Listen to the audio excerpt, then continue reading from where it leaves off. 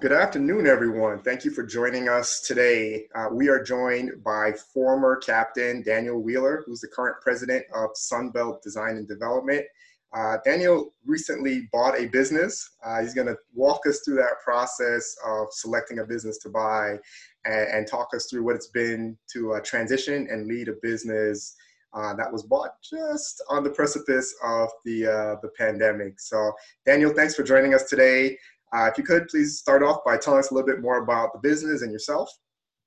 Yeah, absolutely. Thanks for having me. This is cool what you have going on here. Appreciate it. Sunbelt Design Development, we closed 3 March of this year. So, right in the mouth of this, of the beginning of this wild world that we find ourselves in now.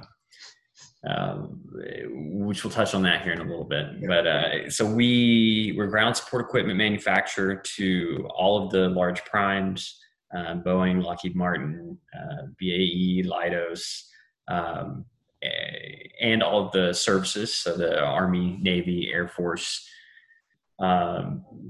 providing, very core operating type line items to the DoD, very, very core function requirement from the DoD. So a nice little niche market that goes on regardless of pretty much whatever else happens in the world. So just for our listeners, DoD is Department of Defense. Yeah. Sounds like you guys are an aerospace manufacturing company. Yep.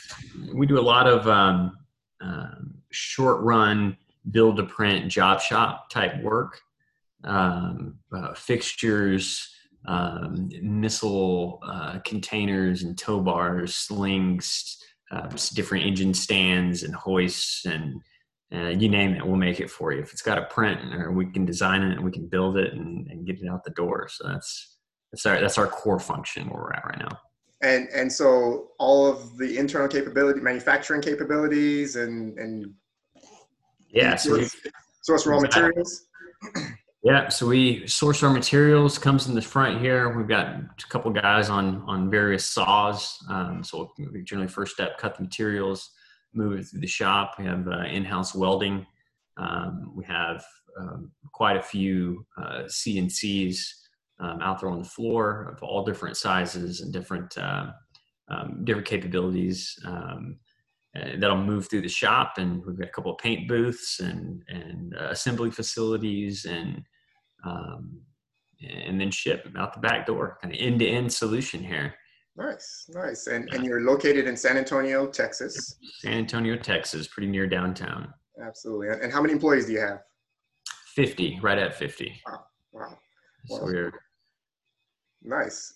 Yeah. Appreciate the overview of the business. Talk us through a little bit about the process of identifying Sunbelt and what made that an attractive target for you. Yeah. And I guess I'll back up a little bit to provide some context, because this is a very non-traditional way, I think, of coming at this thing.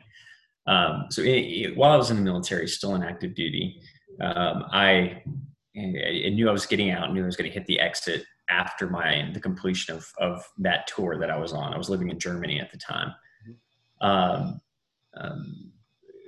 Knew that I wanted to do my own thing. The options were coming out of the military, or either go to school or go to industry, or, it's pretty defined paths. And so for me, it was either MBA and kind of MBA. But that wasn't super exciting. So I wanted to do my own thing. Came across the search fund concept, which is, for those that don't know, is effectively a fundless sponsor, an independent sponsor, acquisitive entrepreneurship, whatever you want to call it. There's an infinite number of permutations to approach this and to structure these deals, but effectively a fundless sponsor. Went deep down the Google rabbit hole, all the Stanford literature, the Harvard literature, just really ate that up, got excited about it. Was far more appealing than going back to school, coming out of the military. Didn't know which way was up when I first, this had to have been late 2015, when I first, started figuring this out. Really industry agnostic, no real, sense for what made sense or what I could credibly sell to an investor to back me on, Mm-hmm. Which we'll get into in a little bit here. It's vitally important to have a credible position when you approach this, which lesson learned, 5 years in the past here. So approached that, went through a number of different industries, a number of different ways, very brute force in nature, right? So very, there wasn't a lot of finesse to it, as far as you'll see folks hire interns or go through this subscribe to all these databases or do all these other things that mine was very brute force, right? Just a lot of time, a lot of manual effort, and a lot of persistence, to sort of work through my thinking about how to approach getting something done.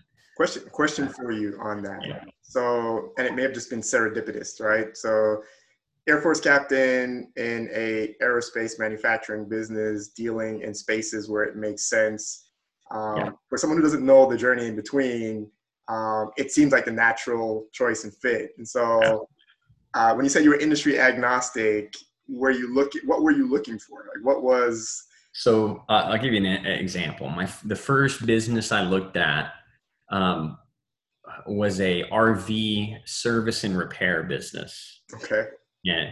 So yeah, I mean, I took it to some investors. It was a good business, a very niche market. Probably not a whole lot of growth upside and something like that. Right. But it was a good business. The financials were strong. Had a great reputation. It had a great facility and good team already there working. And so it was positioned to be, been around for like 37 years at that point. It was a very strong business. But when I took it, I was real excited, took to a couple of investors, and they said, "Hey, great. Why would you be the guy to run an RV service and repair business?" Right. And so that helped. Well, it made me stop and say, "Well, it's a good point. Like, why would I be the guy to run an RV service and repair business? What do you know about the RV industry?" Well, nothing. And so that helps me get my head in a different position, sort of have an honest bit of self-reflection about what I knew, right, what I could credibly say that I knew. And it was all, my background's all military, right? All defense and acquisition and strategic planning and finance, and it's all defense related. Right. So that distilled pretty quickly into, where I thought that I could credibly bring something to the table. Got it. Excellent. No, and thank you for that clarification. Some of our audience here have heard from some other speakers around the search fund model, and I think your approach of looking and doing the inventory, or having the investors prompt you to do the inventory of what value you would ultimately bring to the business, and then narrowing your search is a real critical point, and I think really important for buyers and for sellers as well, as they're looking for the next person to take over the business, to understand that there's got to be a story around what makes the future owner a credible person to be able to lead that business into the future. Yeah. And now I will say,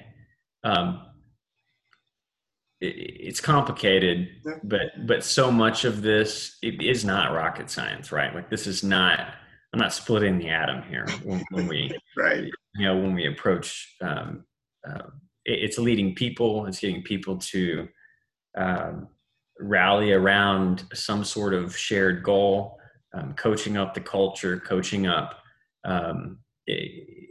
people that have probably had little to no professional management, professional sort of guidance and high expectation and the setting of standards. And that's in the general sense. In almost all of these closely held legacy family-oriented businesses that have been around for forever, right about the same size, they're trucking along, doing great.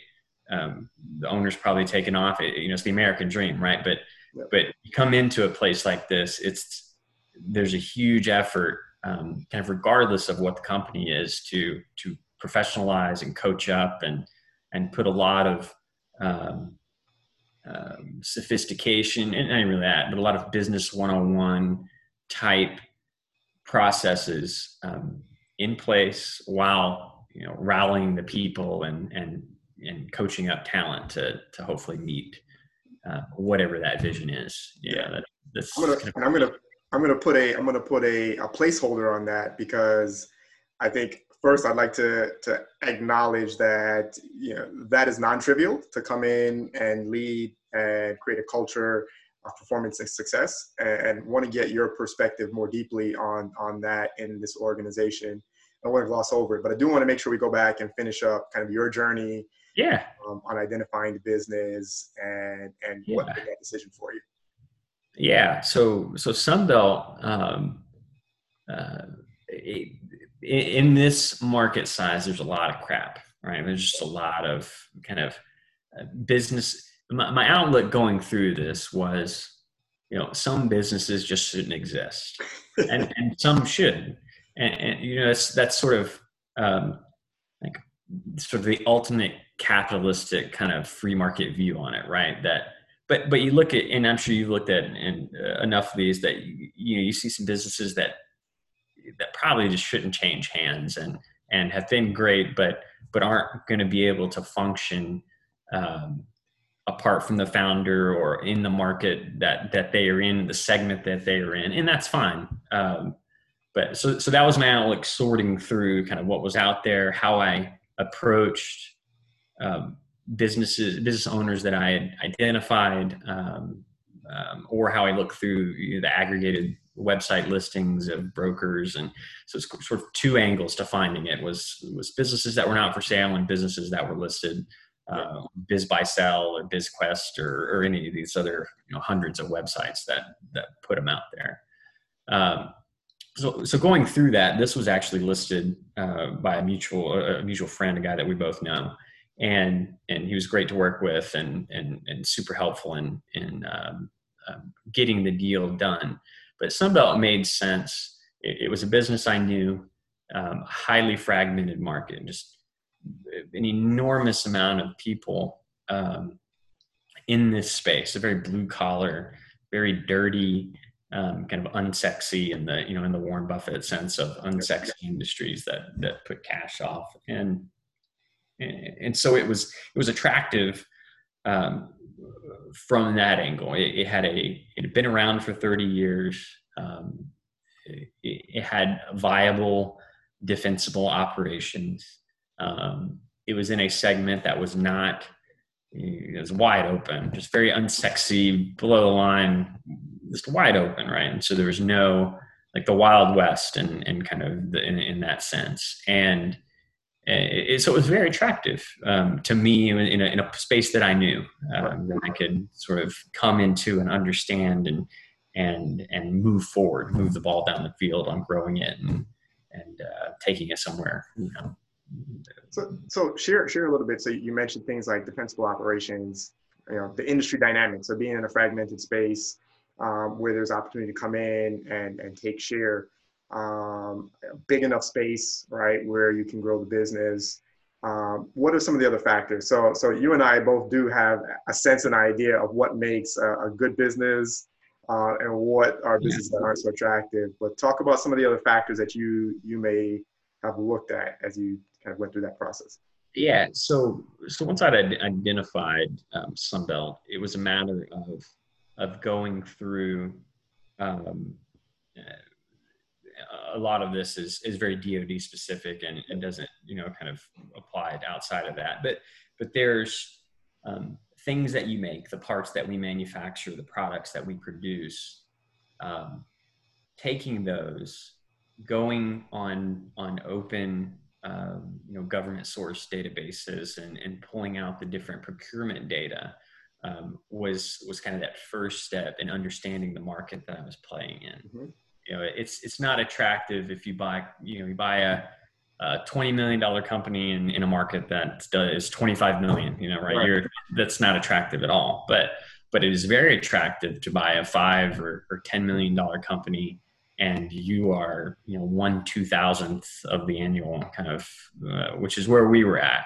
Went through, added it all together, went through the Navy procurement data, the justification books that Congress goes through the subcommittees, all this kind of very nerdy governmental procurement stuff. But it gave a sense of the size of the market that we were in, and seeing that we were, just a fragment of the broader market, and that no one, there's some guys out there, but there's not really just a massive dominator in the space. It was right up my alley, right? That's kind of step one. You want to know that you are there. There's a space for you to play, a space for you to be competitive, and a meaningful upside that you can grow through a little bit of sophistication and ambition and luck, trying that you can grow into there. So that was kind of the first step, you start thinking about specifically to this, the customer that you're serving. Well, our customer is ultimately the Department of Defense, the United States government, probably the greatest customer, on the planet, right? The most reliable customer that you could possibly have would be the United States government. There's very little risk of that customer failing, which is pretty unique to this space that we're playing in. So that that got me comfortable again at a high level, and having been on the other side, also was pretty comfortable at a high level there. And going through the operations and understanding why customers used us, why, what sort of advantage did we have, relative to the other Sunbelts of the world, right, that we could identify and start looking at. What was that? So what was that advantage that you saw? Yeah, we did a lot of customer calls during the due diligence process, and I did some visits to go to different military bases and spoke to them, and there was very high regard for Sunbelt's past performance. Been around 30 years, very reliable, on time. To spec, as the contract dictated, which is basic stuff, right? There's a lot of just basic things that you're supposed to do when you run a business and when you operate, you serve a customer. But, as I've learned the last 5 months and 8 days now, or 5 months and 10 days now at this point, a lot of people are not there to do the basic stuff. There's just it's been extremely surprising as dealing with these customers, just how many people completely and totally disregard being on time, doing what you say you're going to do. And so that's the sort of value from an art stance, that we were kind of bringing to the table there. And then there was, there's real benefit in having end-to-end kind of all the capabilities in one spot. You can step up in this of service attitude to work through different tolerances and specs and design flaws. And because you have it on the machine, you see, flaws start to develop, and you can come back and collaboratively work with your customer to solve them, right? And this very easy of service attitude was a pretty strong bent to why people use firms like Sunbelt. There's more than just Sunbelt that does that, but that was a differentiator again in that space. No, that's cool, and I appreciate you sharing the perspective, the context of what you did in diligence. I come from an aerospace background, so we've chatted about that, and there are certain organizations that have a culture around the commitments. They're customer-centric is a term that we used in a previous life, and things like on-time delivery, understanding first-pass yield, and making sure that product is going out quality, no returns. And again, I like to highlight that for our audience as non-trivial. To create a business and a system that delivers that consistently takes work and effort. And so kudos to you for recognizing that and being able to find a business that already had the foundational legacy around some of those key metrics that customers value in that space. Yeah. Anything else? I mean, the team comes to mind for me as an area that's of critical importance in businesses as you're going through the acquisition process. Yeah, and my partner in this, another guy you might want to interview. He, extremely principled, intelligent guy, and the advisors that we had as we worked through this. Definitely doesn't happen, without sort of the dumb luck to kind of build these relationships and step into the right situation to. This deal definitely would not have happened without that. Yeah, you cannot do this without the right team. I don't know, maybe you can, but I couldn't have done this without the right team and partner and working through all of these steps to get this deal done. No way it happens. Got it. And so to me, part of that is the scale, right? And so you're able to. What's your some measure that we could use to help give a sense of the size of your business? What's the? So let's call it sub 20, north of 5. Okay. So if we look at a business of that range, right? Like there's one thing to try to get into a business that's 500,000 and there are individuals that can step into that type of an organization maybe on their own. You've been able to lever up and essentially step into a bigger business in a bigger space, which gives you a huge opportunity on the upside. And that's what it takes the team to do. So for those individuals who are out there considering ways to get into business acquisitions, there are definitely different avenues. And it sounds like you went down one where you're able to find team members and financial backers to help get into a bigger business. We're able to have a bigger impact through the work that you do. So that's great. Can you talk a little bit about advice that you would give to sellers? So you're in this unique position of you've gone through the process as a buyer, and you're now sitting in the president's chair. And if you have the opportunity to talk to other sellers who are preparing to make that transition, what would be the advice that you would give to those individuals? Again, basic 101, but books got to be right. Grounded in reality. Yeah. If you're about to sell it, it's step one. Like if it doesn't make sense from a financial perspective, there's very little in the way of magic that you can just bring out to make it make sense, right? It just has to make sense. And so 30 seconds on that. So I'm going to throw out there for our audience. I'm working with a CFO to put together a session on balance sheets. So I know a lot of owners look at profit and loss statements, P&Ls, but we're working on providing some insight around the balance sheet. But when you say the financials, what are you looking for? What does an owner need to get right in their financials? You have to, one, you have to have financials, I guess. Just without assuming, you have to have financials.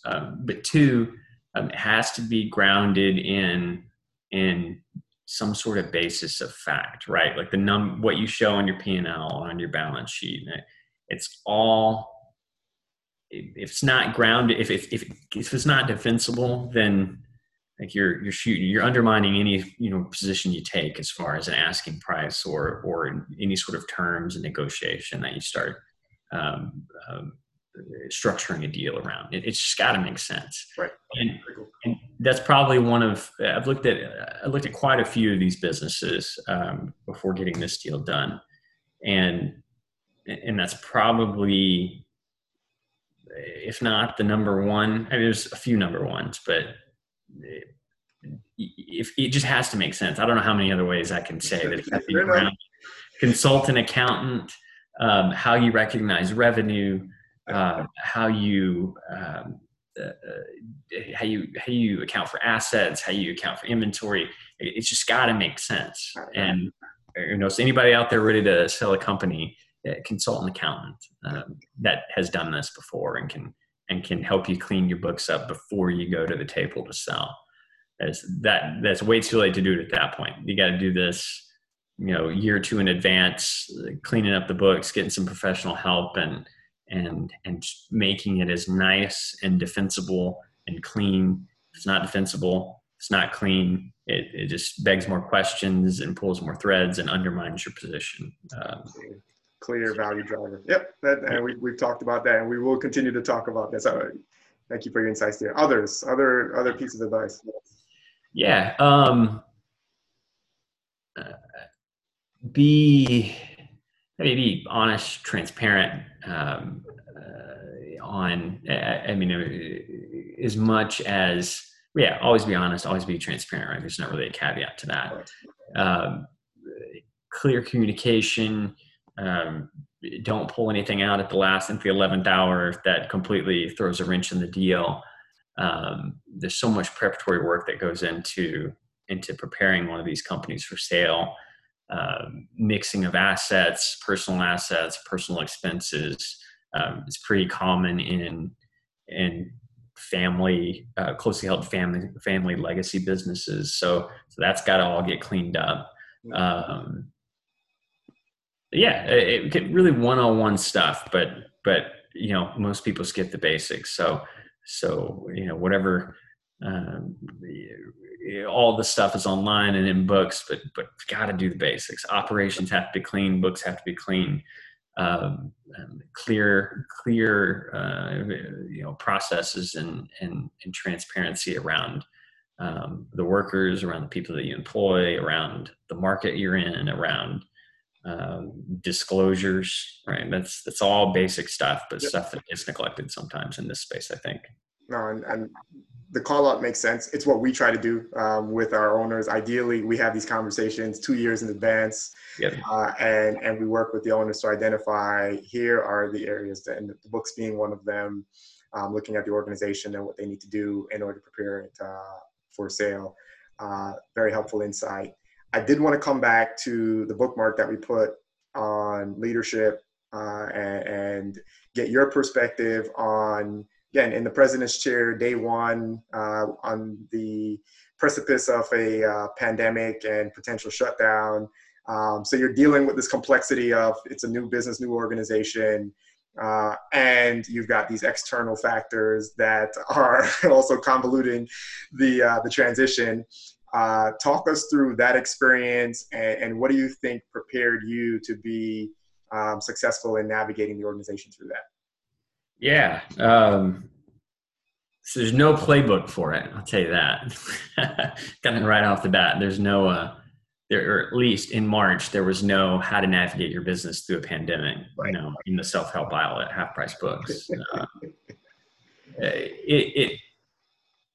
And I don't know, maybe I've been wrong this whole time. A lot of this has been seat of the pants, kind of gut feel on working through it. But to me, the success in doing this with people is being very clear, setting a standard, holding a standard, setting expectations of high performance, holding those expectations of high performance, setting values, setting how you think about the world and how you think about like where this company, where in this case our company fits into the world, and how and where you fit into that sort of spoke on the wheel there.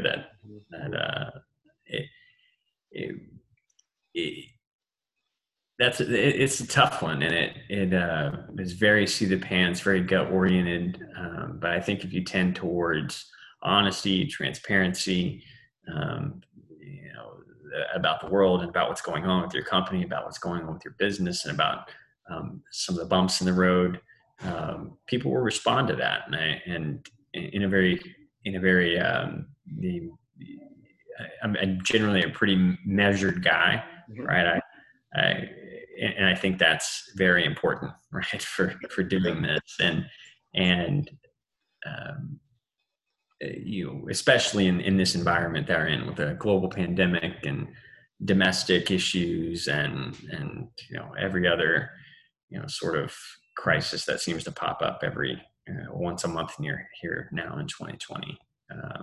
Clear, transparent, even keeled, measured, set a vision, drag people along with you, and not everyone will respond to that, and that's okay, right? You gives you a chance to fill your bench and fill your talent pool with the people that you want, and people that will respond to that. Yeah, and that's where we're at right now, I think. Got it. Any big surprises or key lessons learned over the last 5 or 6 months since you've taken over? Where do you want me to start? Sounds like there'll be an episode 2 to this conversation. Yeah. Look, I went into this with, in hindsight, very little expectation about what it would be, which was probably good. Yep. I didn't know. I didn't know that until reflecting on this, a month or two back, that I didn't really have hard and fast expectations about what would happen, how this would play out, how successful it would be. I mean, you have upsides and base case and downsides and all that. You can model that all out. But just for me, and I think that helped probably, right? It allows for, you don't know what you don't know, right? Coming into this, and you can go through diligence and you can model it to death, and you can model every risk scenario, every downside scenario, everything that can go wrong, everything that can go right, but ultimately, day one you sit in the seat and the situation's changed. Now you start, now everyone comes to you, everyone tells you all the problems, everyone tells you all the things that you just didn't get in diligence. Right. You were there, that you may not even realize were relevant or valuable to get during diligence. And so the game completely changes day one, minute one, as soon as you sit in the seat. And that's what I found here, not least of which the very next Monday we were in, the city of San Antonio says they're going to shut down for coronavirus. But setting all that aside, just running the business, people bring you their problems, being the problems of the business, bring you all of the operational issues that you were not in the position during diligence to really understand how significant or insignificant they were, right, until you're in the seat, and then it hits you square in the face about something you underweighted was way more significant than you gave it credit for, and then the thing you were worried about is was no big deal at all, and focused on, worried about, modeling out wasn't really a big deal at all. So lots of surprises, I'll tell you that. But nothing, really still nothing that undermines the thesis for why we pulled the trigger on this. A lot of things that I wish I'd known and wish I had understood on the front side, but none of it really gets at the core of and changes the thesis and the approach of what my perception of the value of this company and the capability and the potential upside by taking it over. And I'd like to point out 2 things in there, right? So I think there's one of strategy, and encourage all, whether it be sellers, an operator, a buyer, to understand the overall strategy of what you're trying to accomplish. Because to your point, if you got some clarity around what's the very big picture, and there's a lot of opportunity for volatility kind of on the journey, but as long as the business is on the right track in the right direction, it allows the business kind of weather that. You talked about uncertainty and scenario planning and being flexible. Your leadership, and which is why I wanted you to highlight it and kind of talk through the stories, again, non-trivial, to be even keeled through that level of volatility, to be able to show up as a steady hand with a clear destination for the team is paramount to anybody who's leading in any environment. But it becomes ultra critical when there's higher uncertainty or you're in a scenario where there's external pressures like a pandemic. So kudos to you on that. Appreciate you spending time with us this afternoon. I'll give you the opportunity to share any last thoughts. And again, I'm going to invite you back because I think there's a lot more to unpack that the audience can benefit from. So congratulations, first of all, on completing the deal, the first 6 months, and continued success in the future. But give you the last word on any final thoughts for our audience. If you're out there and you are contemplating buying a company, just do it. Just do it, right? I get so many calls every week from folks that reach out to me and want to chat for 30 minutes about how can they buy a company, how can they go find a company and close a deal and get it done.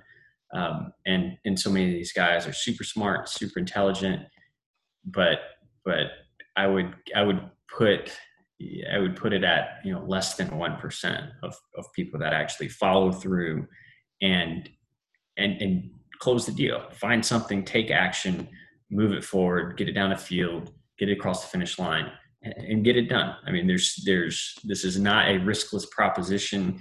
No one else can validate your decision to do it or not. This is a lonely environment. You're going against the grain, and when you decide to do something like this, and it is not easy for sure, but it's very easy to get paralyzed by sort of the analysis piece of this and look for the exact right perfect company, and then you just wind up not doing a deal at all, and you've spent 2 years looking at companies and a lot of good deals pass you by and you just wind up not doing a deal at all. So that's probably the number one thing that I convey to most of these guys and when I get reach out for advice and have conversations like that. So just go out there and do it. Excellent. And on that note, thank you everyone for joining us, and stay tuned for our next episode.